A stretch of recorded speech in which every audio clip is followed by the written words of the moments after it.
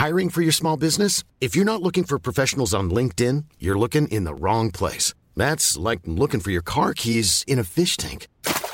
LinkedIn helps you hire professionals you can't find anywhere else, even those who aren't actively searching for a new job but might be open to the perfect role. In a given month, over 70% of LinkedIn users don't even visit other leading job sites. So start looking in the right place. With LinkedIn, you can hire professionals like a professional. Post your free job on linkedin.com/people today.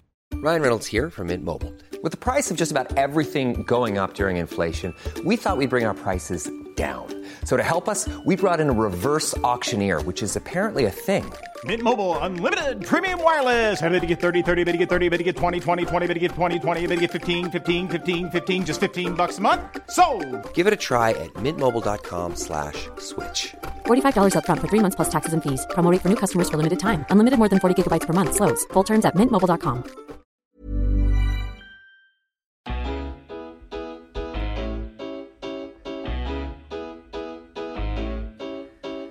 Hello and welcome to the Roker Report podcast, episode 61. We are sponsored today by SAFC North Yorkshire. We're just tucking into some Kets now, lads, aren't we? Aye. Very nice. Yeah, love hearts. Here's one for you, Bromley. It says Dream On. The picture will be up on Twitter shortly, but it's already up. It's a lovely set of sweets, like, isn't it? Lovely. What have we got? Let you know what's in it. We've got candy sticks. It'll probably last like for the next 4 weeks. That. Aye. There's, fruit salads. There's some like weird anal bead type things. Oh, yeah, Wambars, remember them? Aye, fucking hell. Sherbet.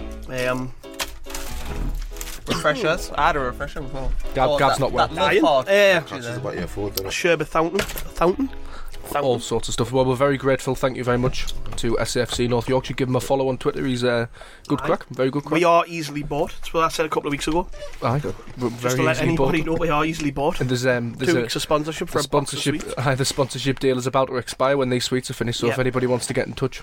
So if anyone like from Milan Carter's listening, we wouldn't mind a free steak. Jamie Oliver's maybe, something like that. Something like that. Aye. Sound. Right, we'll jump into the 3-word review. Of what? The game or the sweets? We can do the sweets if you want. We can get an introduction this week. I'm going to be in street. Oh, I haven't got a new guest. We've got Gav, as always. How you doing? Professional intro, yep. How you doing? I'm fine, yeah. I'm actually not. A little bit sick. Aye. Bromley? Probably tell I sound a bit like Katie. There's two Katie Bromleys. I know, Hopkins. that was what I was going to get onto. Bromley 1. Which one's that? Is that me? Aye. Aye. Christ, shall we just start this again? Nah, let's keep going. Let's keep going. Right, Right, like how authentic. we've got Connor Bromley. How you doing? Can I complain? And we've got Connor's infinitely better, bigger brother Niall. How you doing, mate? Yeah, good. Welcome to the podcast. Yeah, thank Named you. after Niall Quinn, as we found out last week. That's true. He's an older brother. He's actually shorter than me. So Doesn't really matter though, does it? So better looking. much better looking. Better hairline. he's actually got a worse hairline than me. He's wearing a hat. I'm wearing a hat. Look. Oh God, it's the Hereditary hairline. it's like the brothers with the bad hairlines, isn't it? Aye. Mine looks worse because I'm blonde. Right, moving swiftly on to the 3-word review. We have Michael Luff says, fuck off Sunderland. Chris Cam says, leaving early acceptable. Jade Hocking says, fuck my life. Spencer Vignes says, storm clouds coming. Graham says, kill Billy Jones. Rhys Benson says, need more rockets. Craig Davies says, Coleman regrets piling. Don't know what he means by that. SAFC Dolphin says, League One bound. SAFC North Yorkshire says, a complete embarrassment. Johnny Goldsmith, bring on Gillingham. Mark E. Ferry home ruined. Ferry home? I wonder where he come from. Ireland maybe, or maybe just Shields. Maybe. You never know, do you? Alex McCain says, foot in the grave. Mark Carrick, League One confirmed. Noel H, same old story. They're all very, very negative. I wonder why. Aye, well, from a personal perspective, it's the first time I've ever left the ground at half time. Ooh, I've left before half time actually once, and that was against Norwich. Do you remember when we got beat? I think we got beat 2. We'll get beat 2-0. Aye. Under Got beat 3-1 in the end, I think. it was I think I left to after be like honest, 20 odd minutes that day. To be honest, What I was didn't the even score that game? I didn't even feel guilty when I was walking away from the stadium. I didn't feel guilty. I felt elated because I got to squeeze in a 2-hour nap before I started work at 7. The only reason I stayed was literally because I thought I'm on the podcast. I'm gonna have to write about it. No, That's literally the only reason I thought I'm staying. I regard. And then even more then, professional than me, we'll get it. Even then, as soon as we went 1-0 down, like, I tweeted about this. Mentally, I switched off. I just thought, nah, can't be bothered anymore. Just turn around, talk to the lads. You know what I mean? Like, none of us were bothered. In fact, we actually started laughing at how bad things were. How easy was it for Brentford though? I mean, after seeing the way we came back, all right, 2 goals weren't scored by our players in that game down at Bristol, but we at least got at them, and you know we got a bit of luck. We had to build on that. There was no way of there was no other way of looking at it. You know, I think everybody going in that game knew that the players just had to turn up, and they didn't. The day before, the club tweeted a really good video, which was like, I think it was kind of like trying to get people G'd up for the match, you know, and it worked for me. Like, I mean, I watched it and thought, oh, great.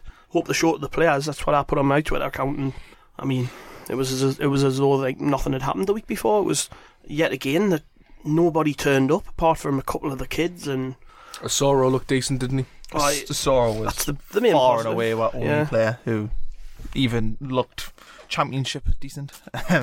He was good. I would say he was good. He was the only one on that whole team who was good. Everyone else was to an extent. I'd say he wasn't good. I think he was the only one who was trying to force the issue. Yeah, he's trying to take on players. First half, there was a load of times he was just running for running's sake and not really getting past his man. But to be fair, he had to try and do something. I won't slate the lad. I thought he was our best player by a mile. He was. He did have a chance, I think, to pull it back for either. I think it might have been Robson or Honeyman, but he just held on for too long. I think at 1-0, I think, and possibly a bit more experience there could have got us back in the game. But I mean, I think it's just he stood out because we were so bad. It's not because him being fantastic. No, I think it's just because we were so poor. I've got a question from Alex McCain. I'll throw to Niall for his speaking debut on the pod. Are we simply just not good enough? It's starting to look that way, isn't it? I didn't think like that, to be honest, originally. I thought, you know, at the start of the season, I was like everyone. I was like, we'll get a good patch, we'll get enough to stay up, we'll go through a run, 5 or 6 games, and that'll be enough. And I think once we beat Fulham, we had Birmingham at home after that, and I think everyone thought, this is it, the turning point. Didn't happen, and that, you know, that's happened 3 or 4 times after Hull. We thought, you know, Birmingham next, massive game. Didn't happen again, and then it's went and happened again. We come back 3 goals down, something that someone do not do, never do. We'll never have a comeback like that, and we can't even build on it. And we're at home against an average side. Don't want to sound disrespectful to Brentford, but they are an average side, really. We're at home. We should be beating teams like that, and I look at it now, and yeah, I am starting to think we're going down. For the first time, I think, since the start of the season, I am actually saying, yeah, we are getting relegated. We're going to be playing League One football. Connor, is Coleman getting it wrong at the moment? I think he probably is. I think I looked at his team selection. I was happy he went 4 at the back, but then again, he's shoehorning players into wrong positions. You know, he's putting Clark Salter at left back, and then he's playing Browning at left centre back. No, he's playing. Yeah, he did. Yeah, that didn't make any sense. Browning was so uncomfortable in that first half. You could just see that he wasn't. Everything was a long ball, wasn't it? Yeah, because he wasn't comfortable on his left side, so he was having to punt. I looked at it. If you look at Browning's, I did a wee bit of research on Browning because he was frustrated with his long passing. But if you look at his long passing, you know, he's 47%. But his passing altogether was 47%. He's connecting maybe 1 long pass a game. Yeah. And it's steadily getting worse. 60% against Bristol City, 38% against Birmingham. His passing percentage. You can't have a player in your team playing outfield who can't pass a ball. And that's really what we've got with him. He's got a bit of pace and he's good at a last-ditch tackle, but at the minute I think he's sort of hurting with playing. No, he should have started Matthews. I don't know why he persisted with Jones. Jones was horrendous. He was so poor. I actually said before the game Jones should start purely for, you know, the part he played in the comeback, but he was horrendous. I'm very defensive of Coleman when people give him stick because I think there's a lot more against him going for him. But when he comes out after the game and says that he dropped Oviedo for tactical reasons, probably our best player, I would say. Our best player dropped for tactical reasons. I agree. To play a centre-half out of position, difficult. I mean, I don't want people to listen to this and think, oh, they're getting on the manager's back. Definitely. Not at all. Not at all. I think 100% the right man for the job. It was just, but he's not infallible. But if you looked at like their wingers had 14 successful dribbles like between them. That's like 1 every 10 minutes. That's a winger's dream. When you look, you know, that left winger must have looked at Jones and O'Shea and thought, get it. And you could see it as well. Every time the ball went to the wing, we just looked like we were going to get beat every single time. Even when we were doubling up, tripling up on them, we just didn't look like getting the ball. Just on the Chris Coleman case, we've got an interesting question here from Connor O'Neill. He asks, what's the pod's thoughts on the style of play and game plan? Are the players ignoring Coleman's instructions and panicking on the ball, or is he telling them to play long? Does any fault lie with the manager as it stands? Well, he came out after the game about that, didn't he? He says, you know, if I was seeing these problems in training, I'd be worried, but I'm not. He was talking about misplaced passes, and he said, in training, there's none of this. And then as soon as the whistle blows, heads go. And he's put all of the blame on the players with his comments. I've seen a couple of people give him stick about that as well. But he's protected them in the past. But he's right, to be honest. You know, he sees these players every day, and he knows which ones are up for it and which ones aren't. And he said, you know, he's going to take a squad of players who are up for it to the next game. But what does it tell you about the players that he has got? The ones that are up for it aren't good enough. You know, we've let good players leave because they weren't up for it. But would we have been any worse off with Wahbi Khazri if we'd told him to say and said, "Nah, you're staying"? Well, I did the loan review. You edited it, and we're looking at the records. You got Barini coming on late in games, scoring. Wahbi Khazri scoring. Lens isn't really doing much in Turkey. He's kind of second fiddle to Ryan Babel, but he could have really impacted the championship for us. It's difficult. It's difficult, isn't it? It's do you force these players to say out their contracts with Sunderland, even though they don't want to be here, or do you let them go, but their alternatives aren't good enough? Because where would we be with those players? You know, would we be any worse off? And they looked, and Khazri and Lens looked arsed in pre-season. I know that you can say they were possibly playing for a move. They were, yeah. But take Lens out of the equation pre-season, and arguably Khazri as well. It would have looked a lot worse than it did, and it wasn't a great pre-season to start with. No, but I'm really struggling on this. I've thought about it a little bit, and I'm like, you know, was it the best thing really getting rid of those players? I mean, that L'Equipe article on Khazri showed that we were still paying, what was it, €40,000 a month towards his wages? 10,000. Crazy, isn't it? Yeah. So getting rid of him, we haven't benefited really at all. Do you think these players might have wanted to stay if it was Coleman? That at the start of the season, if it wasn't Simon Grayson and it was actually Coleman who was the manager, would these players have thought, you know what I mean? Because Simon Grayson, no disrespect to the bloke, but you know, for players like Lens, you know, players who played in the Champions League and that, are they going to look at him and are they going to think, you know, Simon Grayson's going to inspire me to, you know, to be a better football, whatever? Are they going to look at that? Maybe Chris Coleman, they might have thought potentially with his charisma, personality. It's a strange situation because I don't think we'd be where we are now if we'd started the season with Coleman. But it's coulda, woulda, shoulda, innit? It is what it is. He came in later on in the season, but it is worth pondering, isn't it? Would we have been any worse than we are now, making those players play for us? Saying, like Djilabodji, as crap as he is, I mean, would we have been any worse off with him than Browning this season? Or he's not been that bad in France either, you know. No, it's so different. It is. I mean, very true. I'm not saying that we should have kept those players, but it does make you wonder if we kind of shot ourselves in the foot by saying that. Basically, this was a good point someone made to me a few weeks ago, but we've kind of like all the blame's been put on the players that have left. Their attitudes stink, they don't want to be here, this, that and the other. But if we ever really thought about the reasons why they don't want to be here, would you want to play for Sunderland? No. You know what I mean? If I didn't have the emotional attachment to the area, then no. I mean, it's just natural for us to like get very defensive of the club in that situation and say, well, we want rid of them, blah, blah, blah. And I've been like that, don't get us wrong, but I just kind of wonder if we'd have held some of these players against their will and went, nah, you're going nowhere. Would we have been any worse? Do you know the one thing that I think will relegate we, and we'll look back on, and at the time it wasn't really looked at as a big transaction, but it was getting rid of Manone. Yeah. Like, our goalkeeping is the worst in the league. I did a little bit of digging. We've got like 62% saves on shots on target. Well, Lee can't made a save yet. He made one straight at him in the first half, which was straight at him. He's conceded 7 and saved 5. But doesn't it? It says something more goals than that. It says something massive about our recruitment policies that any other team in the Football League, when they sell a player, they try and replace them, or they try and have somebody lined up with kind of equal or greater quality, or with potential. We don't seem to do that. We'll get rid of Khazri, get rid of Lens, get rid of Barini, not really have a plan of who we're going to bring in. Just kind of throw shit at a wall and hope it sticks, really. Same with Manone, as Connor says, replacing him with Reuter and Steele, neither of which are... If you imagine with Manone, if we were getting average goalkeeping, we would be 6-7 points better off. I think the games that we've lost because of goalkeeping, Millwall, that's Birmingham away. Millwall was a draw, but Birmingham away, he conceded a stupid first goal, like 2 really bad goals. But you could probably pick every single game we've lost in goal, you know. And sometimes when I look at the stats on games, although we have been poor, sometimes there's not much in games, and it's down to a bad goalkeeping mistake. Can't catch a corner, a set piece. Well, on the game, like I kind of avoided watching the goals back until I was waiting at the front door in the studio for you to come in. I thought, I haven't even watched the goals back, I need to watch them again. In particular, I watched for just players who really missed the phase of play and then just didn't try to get back and help. The first goal in particular, O'Shea and Cattermole kind of get tangled up.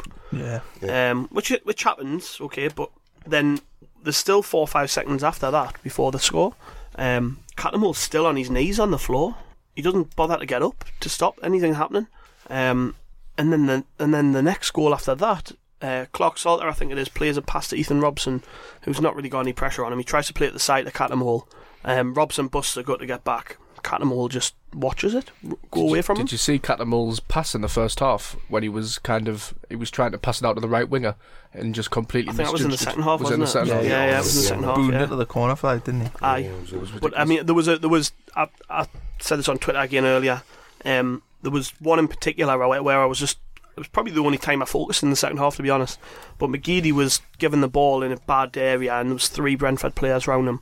Loses possession, and the runner is right next to Cattermole, like 2 yards away, and rather than actually trying to win the ball, he kind of like grimaces and throws his hands up, like as if to say to like McGeady, what the fuck's that?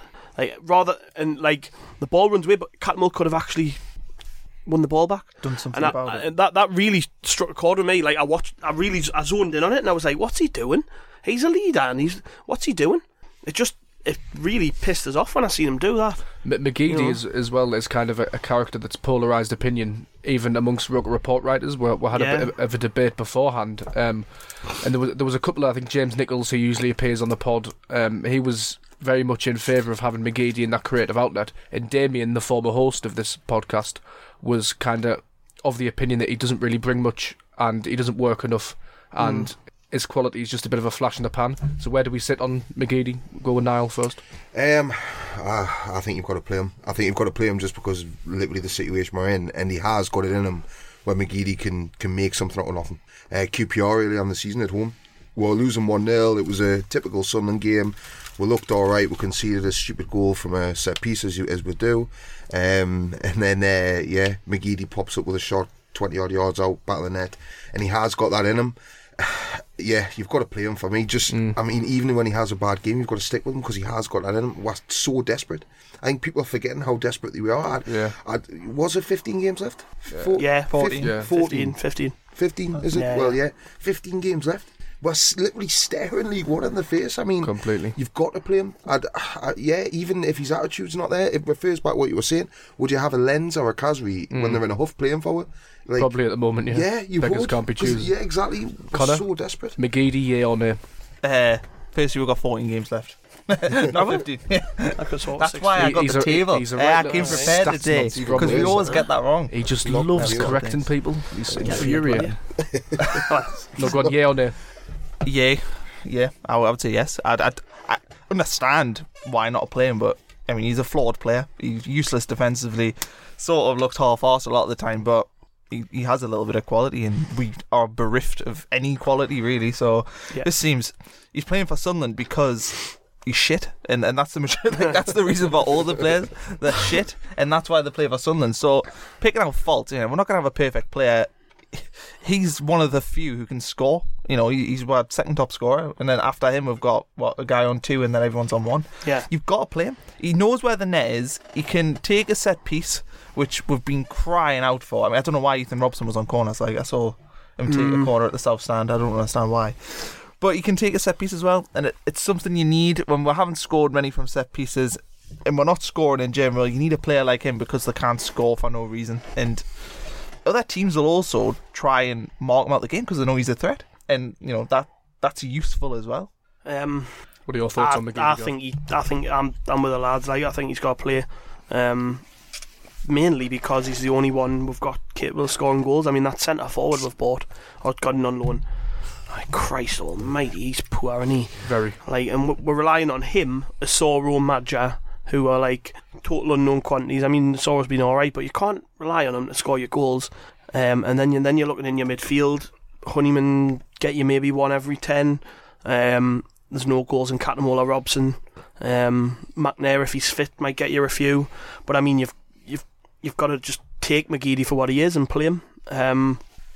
His performance at the weekend was dross-like, but to be fair, for the first 30 minutes or so of the game, we didn't get off the edge of our own box. I mean, I remember years ago under Martin O'Neill, Stefan Sessegnon having to play basically like at full back because the tactics were so negative. Medieval, that really. it just, and people used to slate him, and I used to think, well, what's he meant to do? That's not his best role on the pitch. You know what I mean? Advocat had Defoe at left back in Arsenal. Defoe was playing like that kind of left wing back. I was at that game, man. but that was a necessary evil because It he did was, the job but- and put a shift in and kept us up. He was class. I remember the man. I mean, we've kind of just got to look at what we've got. McGeady, very creative, very frustrating player who can score goals. If Lua's fit, I mean, I've no idea if he's any good, but by all accounts, he's a bit of an impact player. We're going to have to get them in the team somehow, because otherwise we're not going to score enough goals to stay up. When we had Danny Collins on, the first thing he said about Lua was good player, fast, and he's hard to deal with. Yeah, to be honest, Brighton fans loved him. I've seen quite a lot of negativity from Sun fans about him. I think that's just the ex-Mag thing in it. But maybe, I don't know whether it's that or it's the fact. I mean, you've got to kind of look at it and think he was given away because the team haven't want him. He's at Sunderland for a reason. But I mean, the lads we've got aren't good enough. Some of them.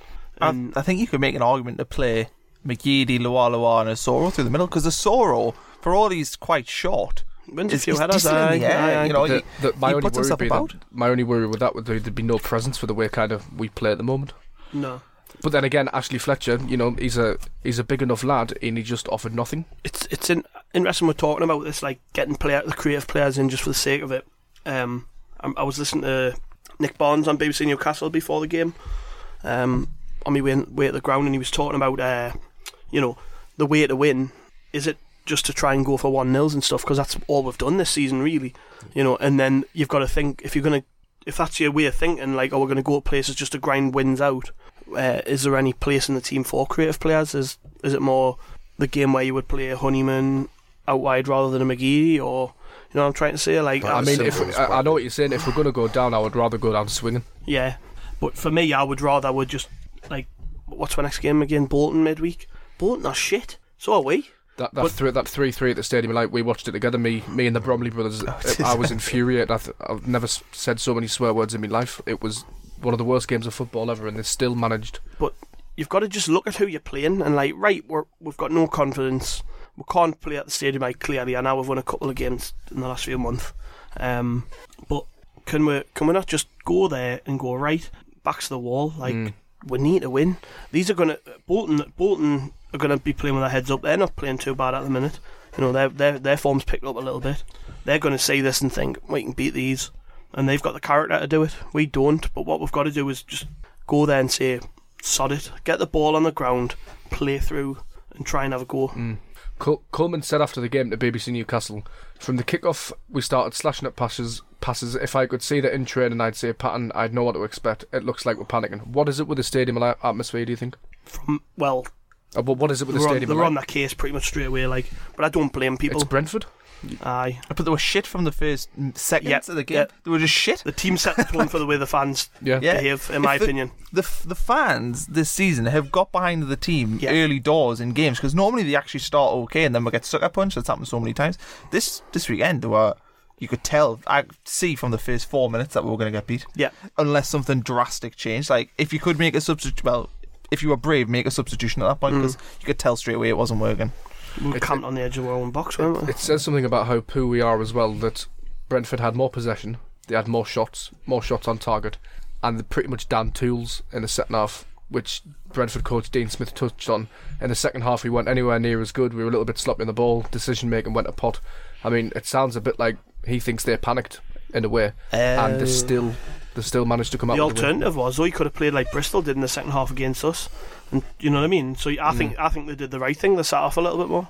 Well, you know? Well, Johnson said that, didn't he, after the Bristol game? He said he regretted it. He said he wanted blood. He wanted, he wanted 6 or 7. You know, why wouldn't you?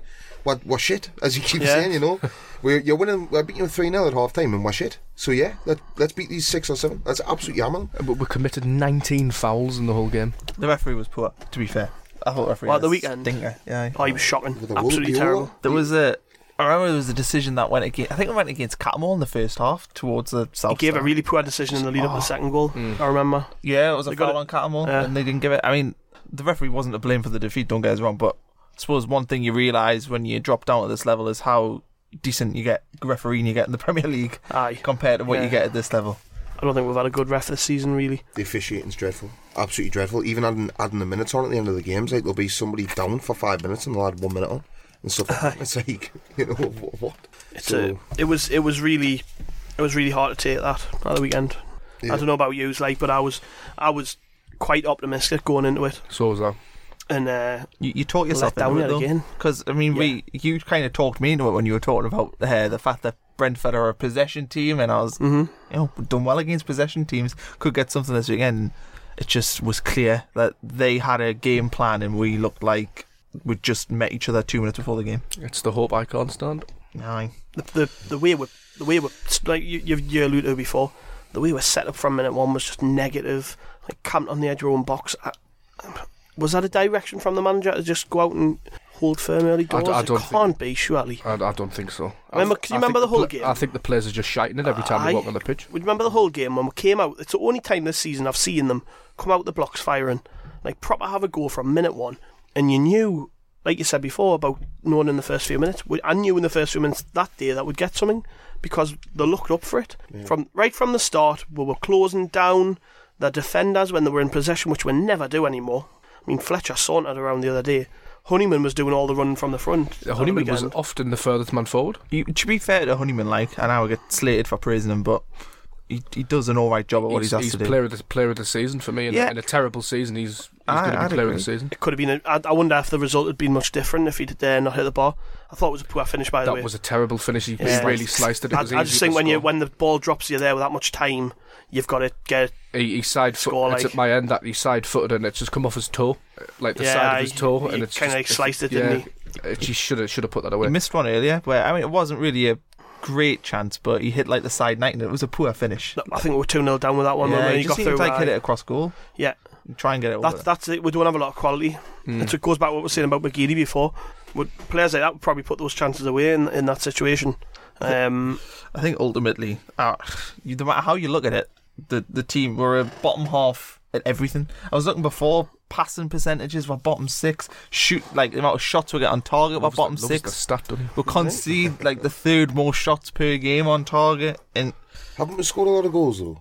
Have we not? Is that a myth? Well, for where we are, when Grayson was here, we were one of the league's top scorers, weren't we? I think that's probably tailed off a lot. But we lost Graben. Yeah. Who I didn't really rate, but I suppose right now I would take him over. Well, I saw an argument on Twitter to say we've let Vaughan and Graben go, who guaranteed sometimes goals and, if nothing else, hard work, and we've replaced them with Fletcher, who doesn't guarantee neither. I think Graben's the miss. I don't miss Vaughan. Vaughan was shit. He was nowhere near good enough for this level. Graben, for all of his faults, could score a goal. Fletcher didn't look like a lad who's out on loan to prove his salad, does he? Oh no, definitely not. He looked like a lad who panicked to sign because we had no other options. Yeah, how many times have we done that? I'm very, very worried about having to play him every week. Oh, aye. We've got no choice. You can't play against Middlesbrough next weekend. No, you can't. So I would, if I was Coleman on Tuesday, people might be listening to this after Tuesday, but I would play Madja because he's got to play him on Saturday. So just play him Tuesday. We're not losing anything for not having Fletcher on the pitch. Play Madja. Don't worry about he might get a knock. Blah blah blah. Play Madja. To be honest, when Madja come on, we looked all right. I thought he a couple of nice little touches. Thing with Madja, he's very energetic when he's in possession of the ball. If you get what I mean, he'll drop deep for it and play it off nice and quickly, and it gets you up the pitch a lot quicker when a player does that. I mean, Fletcher, for a lad that size, doesn't want to win a header. Doesn't want to get stuck into a defender. I mean, this league, the one thing which separates the men from the boys in this division is can they deal with a battle. Like, there's some very rugged defenders in this division. I mean, you can't even be a half decent team in the Championship if your centre halves aren't a bit rough around the edges, a bit scary. And the real test of a centre forward in this division is can you deal with that? I thought even Graben struggled to that extent with the big defenders, but at least he's Championship experience and he knew how to play against those players. Whereas players like Fletcher, because he's big, naturally he's going to get pulled into battles, up in the air, shirt pulling, having to go 50-50 for tackles. He doesn't look up for it to me. He looks very scared of it, if I'm honest. Well, that's it. It's like Graben's like streets ahead of Fletcher, isn't he? I mean, if you look at him, and we used to joke about Graben, we used to say like he's not very mobile, he doesn't really move much. I remember being on here and saying that we wouldn't miss him if he left. Yeah. Oh, I know. And we've replaced him with somebody that's not even half his quality. No. You know what do we expect? Well, Madja, Asoro, and Fletcher have 6 league career goals out the 3 of them. So that's we're grabbing scored more league goals than that in a short stay, Sunderland. On that positive note, we are going to take a quick break from, well, so you can hear from our sponsors. See you in a minute. Hello and welcome back to part 2 of the Roker Report podcast. In the break, Gav made the point that if we lose to Bolton, we'll be in League One next season. Gav, explain. I just think it's that important, isn't it? It's I mean, a lot of the talk going into the Brentford game was this is like season defining. To an extent, it kind of is, like, because the importance of that game was, can they build on the momentum they gained in the Bristol game? But Bolton pretty much is season defining because they're down there with us, but they were a little bit ahead of us. Winning would drag them right back into it. Losing would probably I'm trying to make a point. Probably sucking on a sweet like it's a dick. Looking right into my eyes while I do it. I was just trying to unnerve you. That's how serious we are about Sun's relegation. You've got to do something to stop you from going insane. But no, in all seriousness, it's pretty much a case of life and death, isn't it? It's like we get beaten that game, and it's hard to see where the way back is. I mean, even again, like, you look at the table, we're 3 points out of it. 1, you can probably say 4 with a goal difference. So, you know, can we make that up? It's hard if we don't win at Bolton. Like, shall we lighten the mood a bit? We'll get back to more serious matters in a minute. But Hazy on Twitter asks, can anyone suggest something worse to do on a Saturday afternoon? Worse, aye. Watching us get beat. Aye. Like, genuinely, because I can't think of much. Watching the Mags win. I don't know about that. Well, is watching Newcastle? Actually, when Newcastle win and we lose, it like hurts a little bit. Especially, I've got mates who are Mags and they proper rub it in your face. A bit of you dies inside, doesn't it, when that happens? Kind of. Just to go off on a tangent, I kind of regret piss taking as much as I did when they went down. You've got to do No, because they're making sure that we know about it. Like my mates, especially, the bunch of twats. Like, after every game, my group chat gets absolutely hammered off them. The thing is, when we obviously got 6 in a row against them, I stopped celebrating after that because I thought, well, they're going to get back, yeah. And then when I got to like 5, I was thinking, I need to celebrate one of these derby wins, yeah, like, because you know what I mean. I'm missing out because I'm thinking, oh no, because if I celebrate, they'll get us back 10 times and. It's the only positive of relegation. We're one league further away from them. I honestly think that record intact, you know. I honestly think I would rather stick pins in my eyes than go to the Stadium of Light again this season. Well, it's genuinely how I feel. Hannah asks on Twitter, best and worst rides at the Disney parks. Connor, I think you're the only one that's been at the Disney park. No, we've both been at Disney. Have you? But like the Bromley Brothers went. Bromley Brothers. Is there any photographic evidence of 16 such years ago? Probably is for the Bromley fans. Probably dig some out, like. I think that might be a possibility. After you get that long bus ride home. Our best and worst Disney rides. We've got to keep the fans happy. Best and worst Disney rides. Well, quickly though, I don't want anything analytical. Space Mountain. It hurts your neck, that Space Mountain. Yeah, nearly put your neck. To be fair, I didn't like Disneyland. I was only 8-year-old, so I can't remember that much. You cried actually. You did. That doesn't surprise me at all. Looks like a crier, doesn't he? I'm actually not. Right, he's actually the crier of the family. I've never cried in my life. I don't know what you. Real men cry, Niall. Real men cry. Yeah, wait. I'll be crying. I'll be crying in May when we're in League One. Like. It'll be April when you start crying. Ben Dawson asks, "What game do you think our relegation will be confirmed?" He's nice and cheerful. Oh God. Well, I've just said it. I know. Really. Does he mean mathematically confirmed or? Well, he doesn't I presume he means like when will we actually be down? Yeah, I'll go mathematically. I reckon Burton at home, and when Darren Bent puts a winner in. God, this is what I said. That'll happen. How many times this season have old players come back and score? I said that'll be like full circle for where this disaster started. Was the moment he left, and it'll be full circle. It'll make a good film, like, won't it? Yeah. Make a good film. Wait, we've still got Aston Villa at home as well, and they've got Grabban. It'll be like. Hi, there's another one. It'll be like the opposite of that Swansea film. Have you seen the Swansea film Jack to a King? No, where it like charts the rise from nearly going out the Football League to Premier League. It'll be the opposite for us. I thought you said this bit was going to be less depressing. He said, "Let's make this less." I tried to lighten the mood. I tried to lighten the mood. Wait, James got his Welsh reference in, which he tends to get in every year. Every podcast has got to be one, isn't there? The listeners don't know he's Welsh. It's the only Welshman born in Sunderland. Sunderland. Lives in I'm heaven. not going in. I'm not describing again. Don't want you to, don't bite. But for context, Gav's sat here in a South Shields hat, and these two support. he actually is as well. I was born in South Shields Hospital, just to make that. But hang on a minute, I Right, get son. slated for supporting Blythe, and you're allowed to wear a South Shields hat. I'm just letting everyone know where I was born. Well, it says FC, it doesn't just say South Shields. Whatever. Who you are, plays for them. It's not even a nice hat anyway. And it, whoa. Your hat's worse. Right, there's a question. There's a question from John that I want to get out there as well. How much money would it take to buy Sunderland and demolish the stadium? Probably about 20p at the moment. Right. Buy Sunderland and demolish the stadium. Why would you demolish this?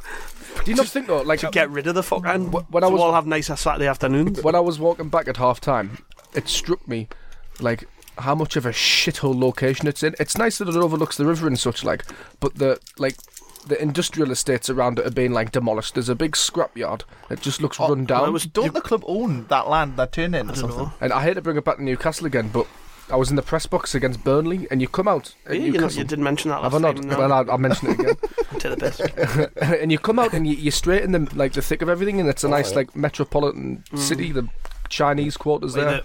I think the stadium at height was no secret it was made that it was built on a budget. Like Oh, it's starting to show its age now, isn't it? definitely. Yeah. Like I took a photo. I was in a box for I can't even remember what game it was. Ipswich. I was in the. Sandwich. I took a photo and hid it on Twitter.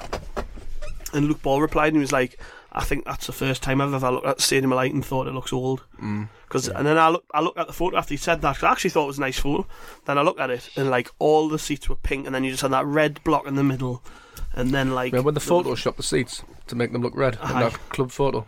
They did that, and the photoshopped Grayson's assistant into it, who was in hospital ill. They had the team photo, and then Glyn Snowden, like complete random head on it. It was like him, but it's from another photo, and it was so obvious. I can't remember which time it was we won the cup. Either it was a 37 or 73, but they didn't have the cup for the photo for some reason. So there's like a cardboard cutout of it. It's really obvious. Yeah, we're so classy. We've got a long historical precedent for this. Like, the thing is, with the Stadium of Light, I mean, maybe it's just because we've been so often, but like when I took my girlfriend there, like when she walked in, she was in shock. Like, she's from Wolverhampton, and she's seen the Molineux, and when we walked past the Molineux a few weeks later, she was like, "It's tiny compared to your ground." Molyneux's a dump and all. Like Oh, mate, it's awful outside there. I was there for Jodie Craddock's testimonial a few years ago. Aye, Quinn and Phillips up front. They only had one stand open, and I was in corporate, and I was overlooking the stand ahead in front of us, and that's pretty much the same in Stadium Light. They've got like orange seats, but they're all like fair. pale. It's not as pale obvious orange now. in They've renovated it a little bit. They've got a load of Yeah, money they out have. of They've looked after. When I was there, it's changed a bit. Like, but Right, back to more serious matters. There's Tom on Twitter who's aptly called Tom Deland, which I quite like. Asks, what now? Can we legitimately try? What can we do in League One? Basically, is his question. so he's already talking about being down now. What do you mean? Wait, what we're going to do when we go down? Aye. Do you think we'll be able to compete? Well, We thought we'd be able to compete in the Championship. Nah. Well, I mean, we were talking about this in the car, and I said I wrote an article in July or June saying the downward trajectory is what it was called, and I was talking about relegation at League One. So it's kind of been on everyone's minds. I know people might say we all thought it was going to be a lovely, easy time, but reality was I think most of us felt it was going to be difficult. I don't know if we thought we'd be in this position, but I dread to think what would happen if we went that far down. I think financially it'll absolutely cripple us. We're already teetering on the abyss. We are, as a football club, relying on Ellis Short writing a cheque every month to pay the bills. Aye. The last set of accounts showed that he was forking out £3 million every month just to cover our losses. I mean, obviously that'll change. We've made a lot of job cuts at the stadium. They've sold a fair few players and not really invested anything transfer wise, you know. But it's going to be difficult to say how you compete even in the if we stay up. Difficult to say how we compete in the Championship. If we go down, could be the end of this club, and that's my fear. That's not something I know. I just fear that. How does a club with that size stadium, the amount of debt it's got, the fact that we've got no saleable assets bar the players out on loan at the minute, of which we haven't started receiving any money for. So you know that might help us a bit, but I don't know how a club this size copes in the third tier. It feels like a step into the unknown and a step into the abyss as well. Well, I was talking to me friend Michael Stellan at the game, and he mentioned that he's had a season ticket since the Stadium Light opened. He's 28, so in his like conscious thought following Sunderland, he's only ever seen us finish third in the Championship as the lowest. He's seen us finish. That's the lowest he's ever seen us finished. 2004. Aye, something like that. And we're going to be in League One. Yeah, it skipped an entire generation now. You know, it's been over 30 years since we played third-tier football. But back then, it was a lot easier to cope with than it is now. I mean, there was no Premier League, there was no parachute payments, there was no, you know, clubs out. We weren't buying players for millions and millions of pounds every transfer window and then losing money on them. Like, it was a lot easier to cope then, I would imagine. Well, you start looking at comparisons as well. That's a scary thing. I mean, when you think of Portsmouth and Coventry and that because obviously you don't want to do it, but you can't help it, can you? No. And you look at them and you think, I mean, was it Portsmouth who sold our training ground? I mean, we've got a multi-million-pound training facility there. That might be something to actually look at doing. There is somebody that did that, wasn't there? I mean, teams. Huddersfield closed the academy and stuff, and they've gone Premier League. No, but they closed their academy with it. It's a bit like what we spoke about last week with Brentford, having the alternative plan rather than using the academy system. I mean, I think the academy might be all right because it's proven that it can make money. So I don't think the overheads of that place are probably going to cripple us too much, but the wage bill will. We'll still be paying Jack Rodwell money. I know that there was talk that there is a clause that would see his money cut next season, I think, if it went down, but not by a great amount. You know, imagine if that's not the case, and we're paying him 70 grand in League One. This Barker guy on Twitter makes the point. Jack Rodwell on 70k a week next season in League One. Which month of next season will we go into administration? That's the fear, isn't it? But we need clarity from the board, essentially. You'll get none of that. I know we won't, but we're all in the dark now because we're all having to guess, really, about what the financial situation is because we're not seeing the accounts for coming up 3 years now. It's not even that. It's the fact that when Martin Bain speaks about finance, because that's the only time we ever hear about it, when he speaks about it, and when he does, he speaks in terms that the layman can't understand. Aye. Unless you're very, very clued up on finances, you don't know what he's talking about. Well, he is going to be at the Peacock with Wise Men Say and Chris Coleman. Yeah. I think I'll try and get along to that. I think I'll be going to that. Yeah, I think I'm going to get a ticket. But I mean, strong Roker Report contingent at Wise Men Say. We'll go away. Wise Men Say. Have a flair.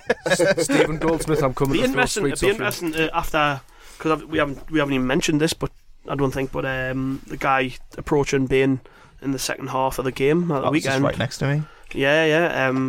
I mean, people are listening. Do you want to tell them what happened? Because some people might not be aware of it.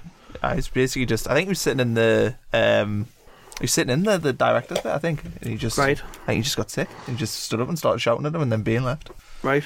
I think the guy left and Bain left in a huff. Yeah. It makes you wonder. I know it's obviously going ahead this thing, but it makes you wonder how stage managed it'll be. You know.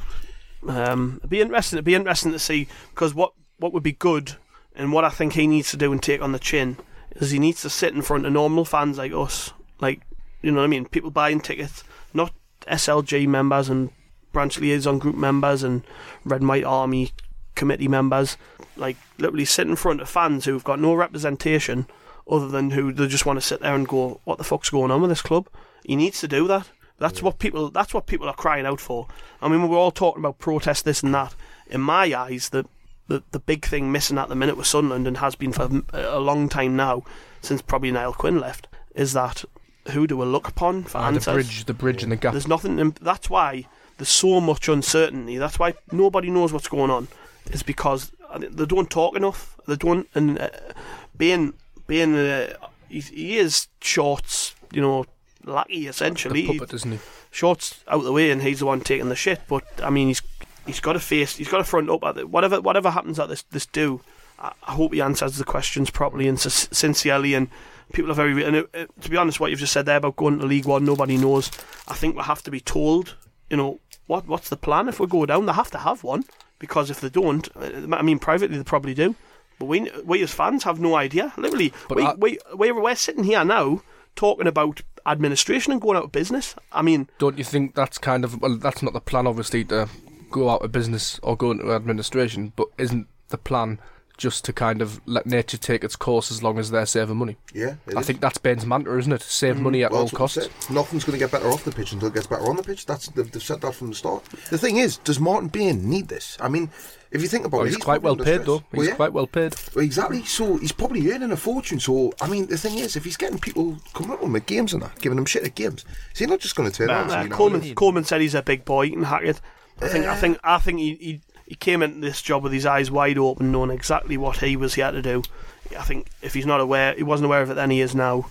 And I think he'll carry on. He'll carry on because once he leaves Sunderland, he'll probably get a very nice bonus. Precisely, and let's face it, Martin Bain, he's not from the area, he doesn't care about Sunderland, he's not bothered, he's here to do a job, he's got a mantra, he answers to Ellis Short, nobody else, so why would he want to be accountable to us? Would you rather have him or not have him?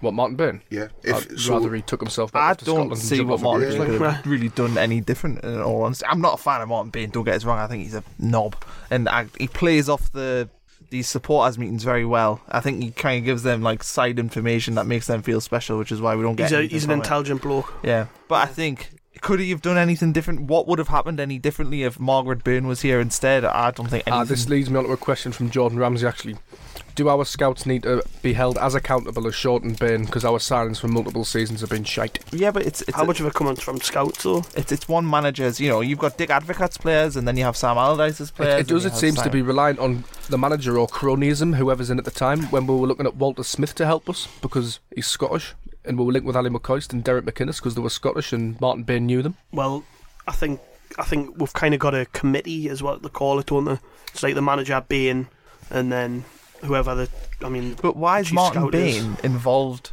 He shouldn't be involved in transfers any more than just working out the transfer fees. He shouldn't be involved. To be honest, we actually don't know the specifics, but I think this is the problem at the club. There's not enough football-minded people there. Yeah. Oh, exactly. They do need somebody who gets football. They've got Kevin Ball sitting there who could do absolutely anything for the club, and they're just trying to palm him off as a club puppet. He's only an ambassador. Well, it was pulling pints, wasn't it? I know. It's just every time that they just seem to make mistakes, and they're still making mistakes now, and there's no reason to believe that this group that has been making mistakes for the last 10 years will stop making mistakes. So we're sort of just sitting here trying to hope that they'll stop, and they won't stop until they're gone. Nothing changes for the better until they're gone, is the top and bottom of it, isn't it? Well, yeah. I mean, we're just hoping at the minute now that we've got maybe young'uns or something coming through that can improve on the pitch, and that's the only hope we've got, because we know we can't buy any quality. Yeah. Do you know what could be? It would be absolutely drastic, but we as fans are kind of craving to have control of the club back, and you know, it would almost be nice if the club never had did control of the club in the first place, though. No, but it would be nice to get the control. Feel like you've got it, because even when Bob Murray's there, he's a Sunderland fan. You can relate to him more. You want to feel like that you listen to. Yeah, and imagine if the worst did happen and the club did go through and they ended up going down the route of like Darlington, at least we would have control. It probably won't happen, but at least. Yeah, well, the day Ellis Short became sole owner of the club was the day he stopped being accountable. Really, because when Murray was chairman, at least there were fans on the board who attended directors' meetings. Now, I mean, he can do what he wants and nobody has any say in the matter. But is it not scary in a sense that it looks like no matter what we do, we'll always end up in this situation? I mean, if Ellis Short hadn't have come in, well, Niall Quinn with his consortium, but we probably would have looked at League One that season before we got Roy Keane. Drummondville were going under anyway before Short got it. Well, yeah, exactly. Lost out in the bank. So maybe we can't, we're the type of club where we can't afford to be where we are, and that's why we keep on ending where we are. And if we do get a new owner that comes in and buys me for whatever and spends all this money, 10 years time the same thing will probably be happening. Yeah. Why does it keep on happening? They've just been mismanaged. You can solve it. They've had enough good players and they've spent enough money to not be in this position. They've just recruited badly and they've sold players at the wrong time and sold the wrong players. There's so many mistakes that have went into it. But the thing is, there's so much speculation about every minor. The reason that we even speculate is none of us, just some leadership and clarity in this situation, whether that leads. I think the fans have kind of lost any patience they originally had with him, and he's kind of paying that price now. And we as fans will always be there. I'll always be there. You will always be there. We'll always be Sunderland supporters. You never know, you might end up in South Shields. we've just got, unfortunately, we've just got to sit and be patient. And the nature of what we do, sitting in front of a podcast mic every week and writing articles on a website, means we cannot detach ourselves from it. And that's what for me hurts the most. I kind of feel like all of this will become worth it eventually. Well, it'll come round in a full circle, and eventually we'll be all right. Well, you hope for another Wembley moment or something like that, don't you?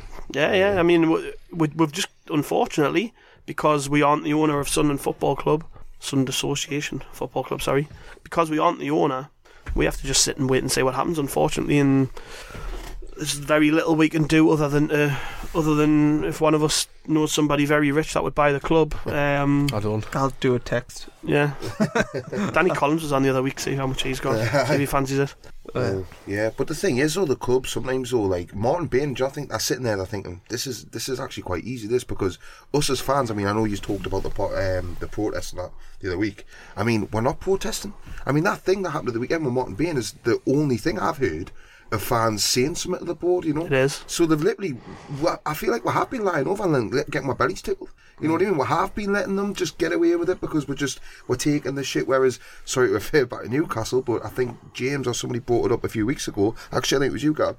And he'd said that Newcastle have spoke about it for years and years and years, and they've protested, and they finally got their wish. I mean, they're for sale, and, you know, Ashley is trying to sell the club. Whereas for us, like I say, we're just taking it. We're just sitting there. We're just letting, we're letting Bain and Short do whatever they're doing to the club, and we're not actually saying anything. So, you know, they probably are sitting there in the offices thinking, well, this is pretty easy because, you know, they're just taking exactly what they do. I can't understand why there was such protests against Bob Murray, all them years ago, and this is worse. This is 10 times worse. Yeah, but I think we've just been very well manipulated and beaten down. I mean, I sat till the end at the weekend. I mean, I looked around us, it's the same faces every week. Turn up like I do, regardless. I mean, other than the booing of the players, and there was a brief "you're not fit to wear the shirt" chant. In fact, there was a lad by me started a chant like "number 1 is fucking shit, number 2 is the Gary Rowell tune." Other than that, I heard very little in the way of dissent. Booed off at half time, booed off at the end. But I mean, that's targeting the players on the pitch and not the ownership of the club. And I think the problem is there's very little. People are looking for guidance. I mean, we put a poll out around the subject of protest, just asking people if they'd support it. Didn't specify what would certain types of protest, but we said if there was a protest against the regime, in so many words, would you support it? 69% of people said yes.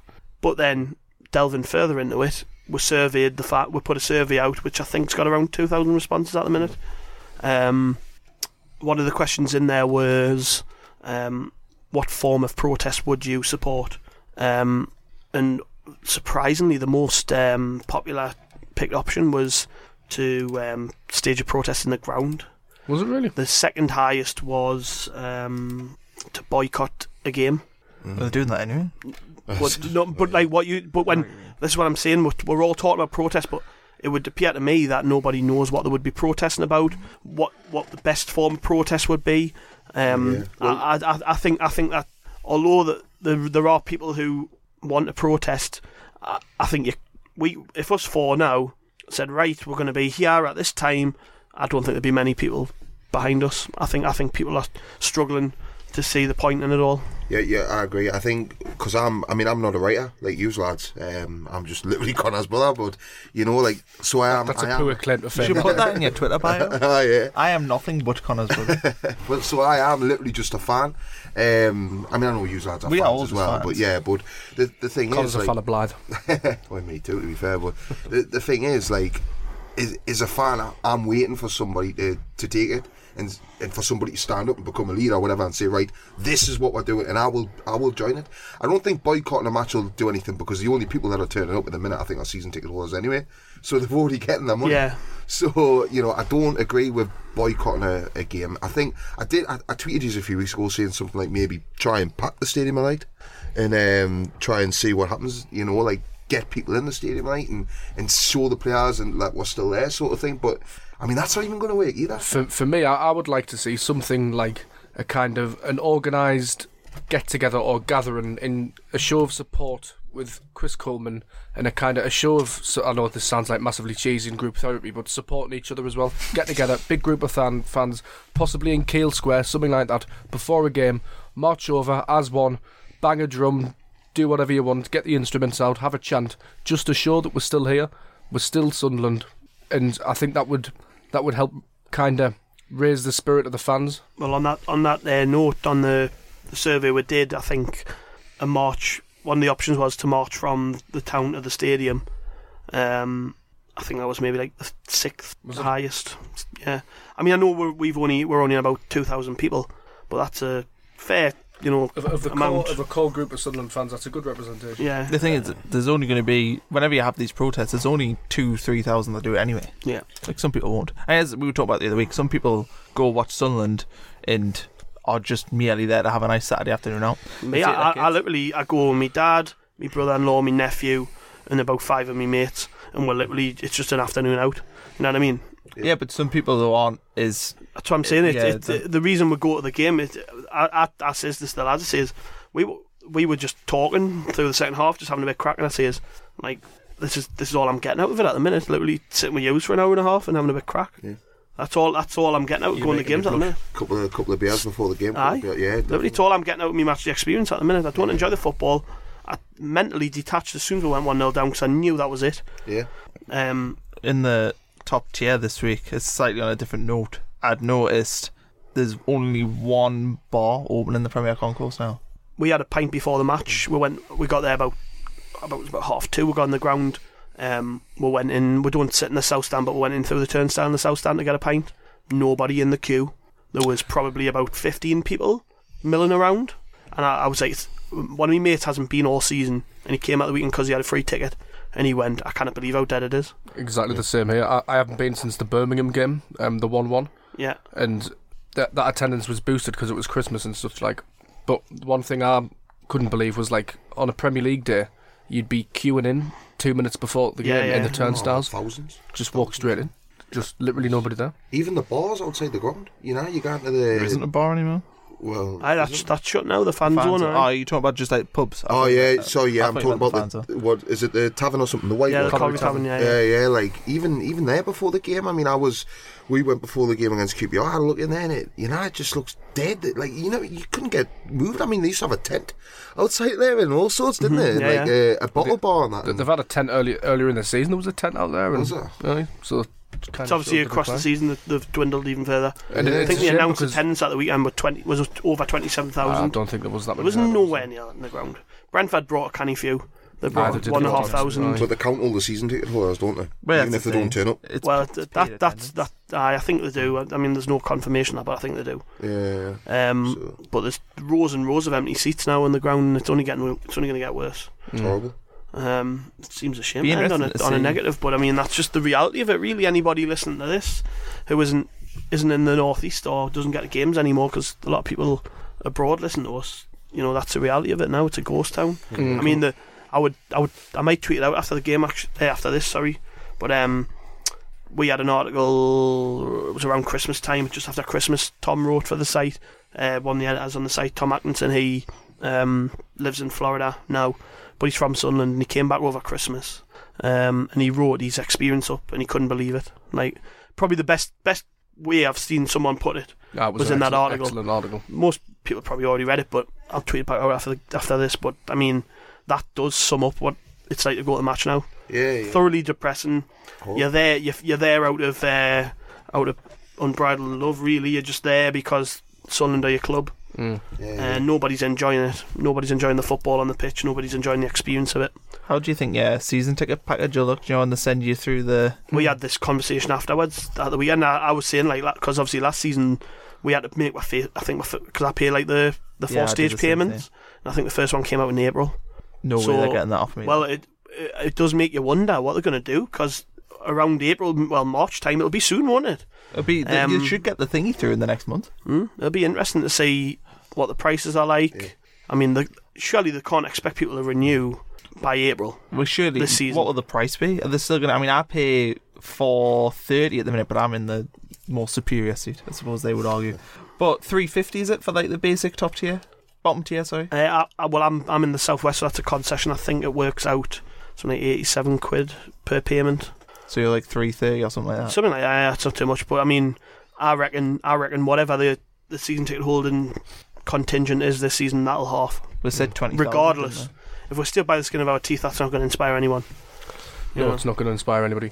Right, I'm going to do my little feature that I did a couple of weeks ago where I give you 20 seconds to answer a question. Go on then. And then you've got to make a nice compelling argument to me in the time allotted. Connor Bromley fudged this the last time he did No, it, it man. didn't. Gav's My phone phone went off, didn't it? Aye, but I'm he not having this. still It's funny fudged that, like. It was, and my phone only went off to tell us that Rodwell was starting for the other 23. I know. And It's funny.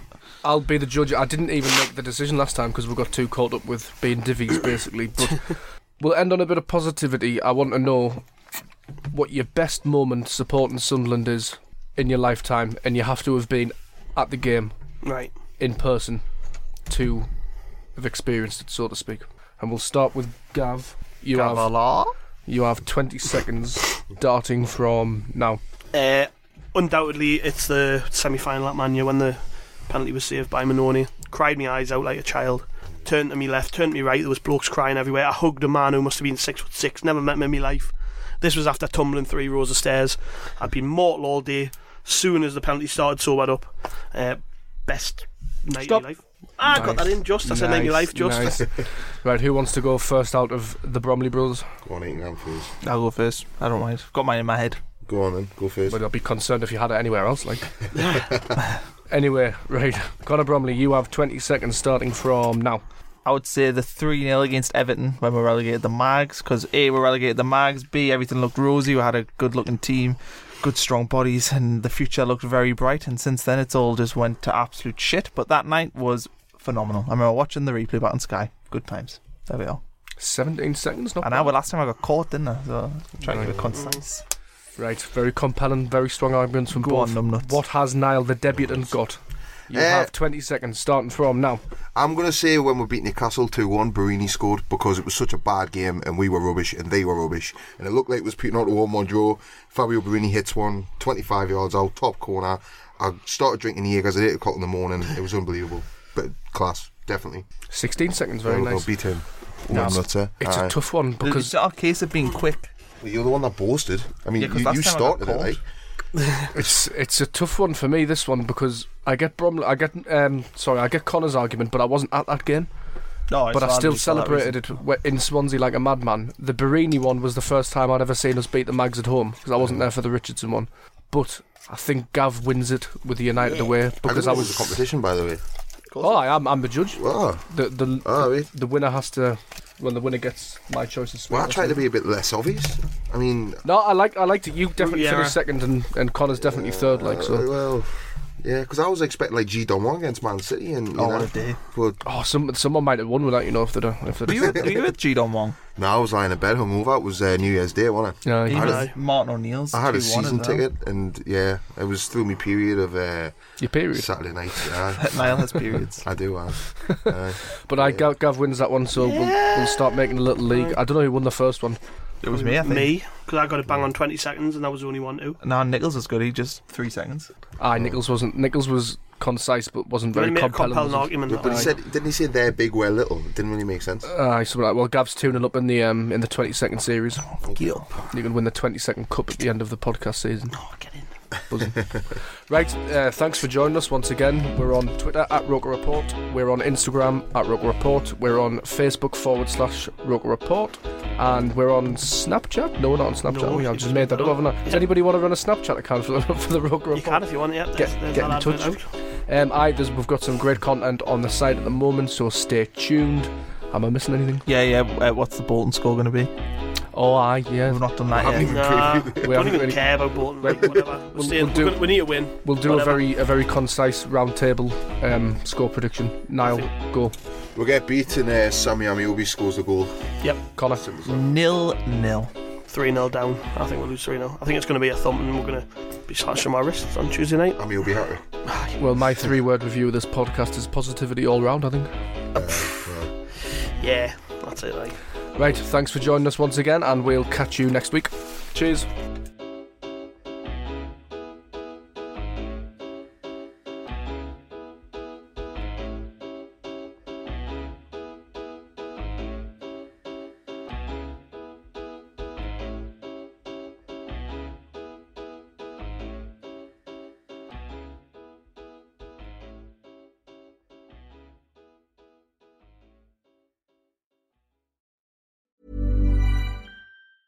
Are you ready for truly hydrated skin? Meet Hyaluronic Body Serum, a breakthrough in body care from Osea. It's clinically proven to instantly increase hydration by 161%. Their lightweight, fast-absorbing serum delivers 24 hours of nonstop hydration for silky smooth skin without the sticky afterfeel. Osea's latest innovation combines the magic of their best-selling Hyaluronic Sea Serum with a new formula that's good for the whole body and 5 types of hyaluronic acid to target every layer of the skin.